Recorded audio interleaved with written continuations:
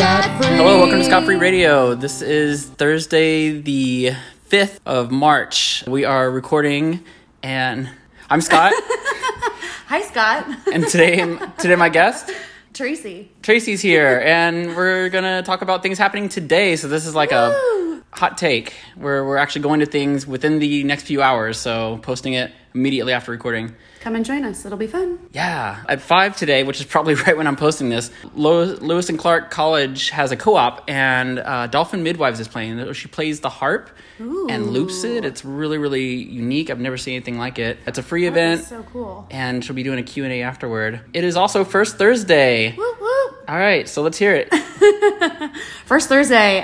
So specifically, we're going to be at the Everett Station Lofts for a gallery opening for one of our friends, but all over the Pearl District and Old Town, I believe, is First Thursday. So go to any art gallery. There's usually free booze, free food, and good people. Rena Monet is the artist who's doing the Everett House or the Everett Lofts event. There's going to be live art. David Katz is doing some projection. There's 3 DJs, Spitfire, Perfect Sin, Christina Bourgeois. It's going to be just like really cool. Do you remember last month's was Dylan's gallery? So if anything, yeah, it's definitely a place to check out. And that's downtown. Free booze.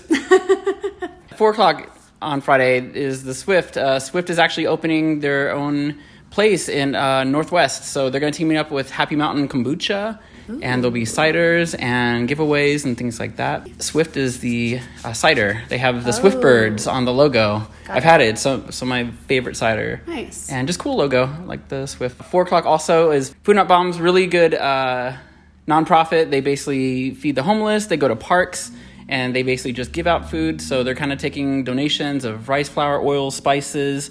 And that's 4 o'clock on North Albina Ave. 7 o'clock, Strum Guitars. So they're actually starting like a weekly thing where guitarists will come in and play. I saw Amber Russell, and she does the pick style of guitar, like banging on the guitar and picking it. I saw her at an event this week, and she'll be playing. It's her and Aaron Wallace. Do you like punk music?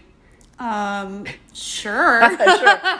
There are so many different styles of punk that I'm learning about. So Firkin Tavern in Southeast at 8 o'clock on Friday is Mr. Wrong, Gustafsson, Collate, and Noxema. And it's melodic post-punk, art punk, angular post-punk, and raw punk. Wow. So get your... Didn't realize there are that many varietals of punk.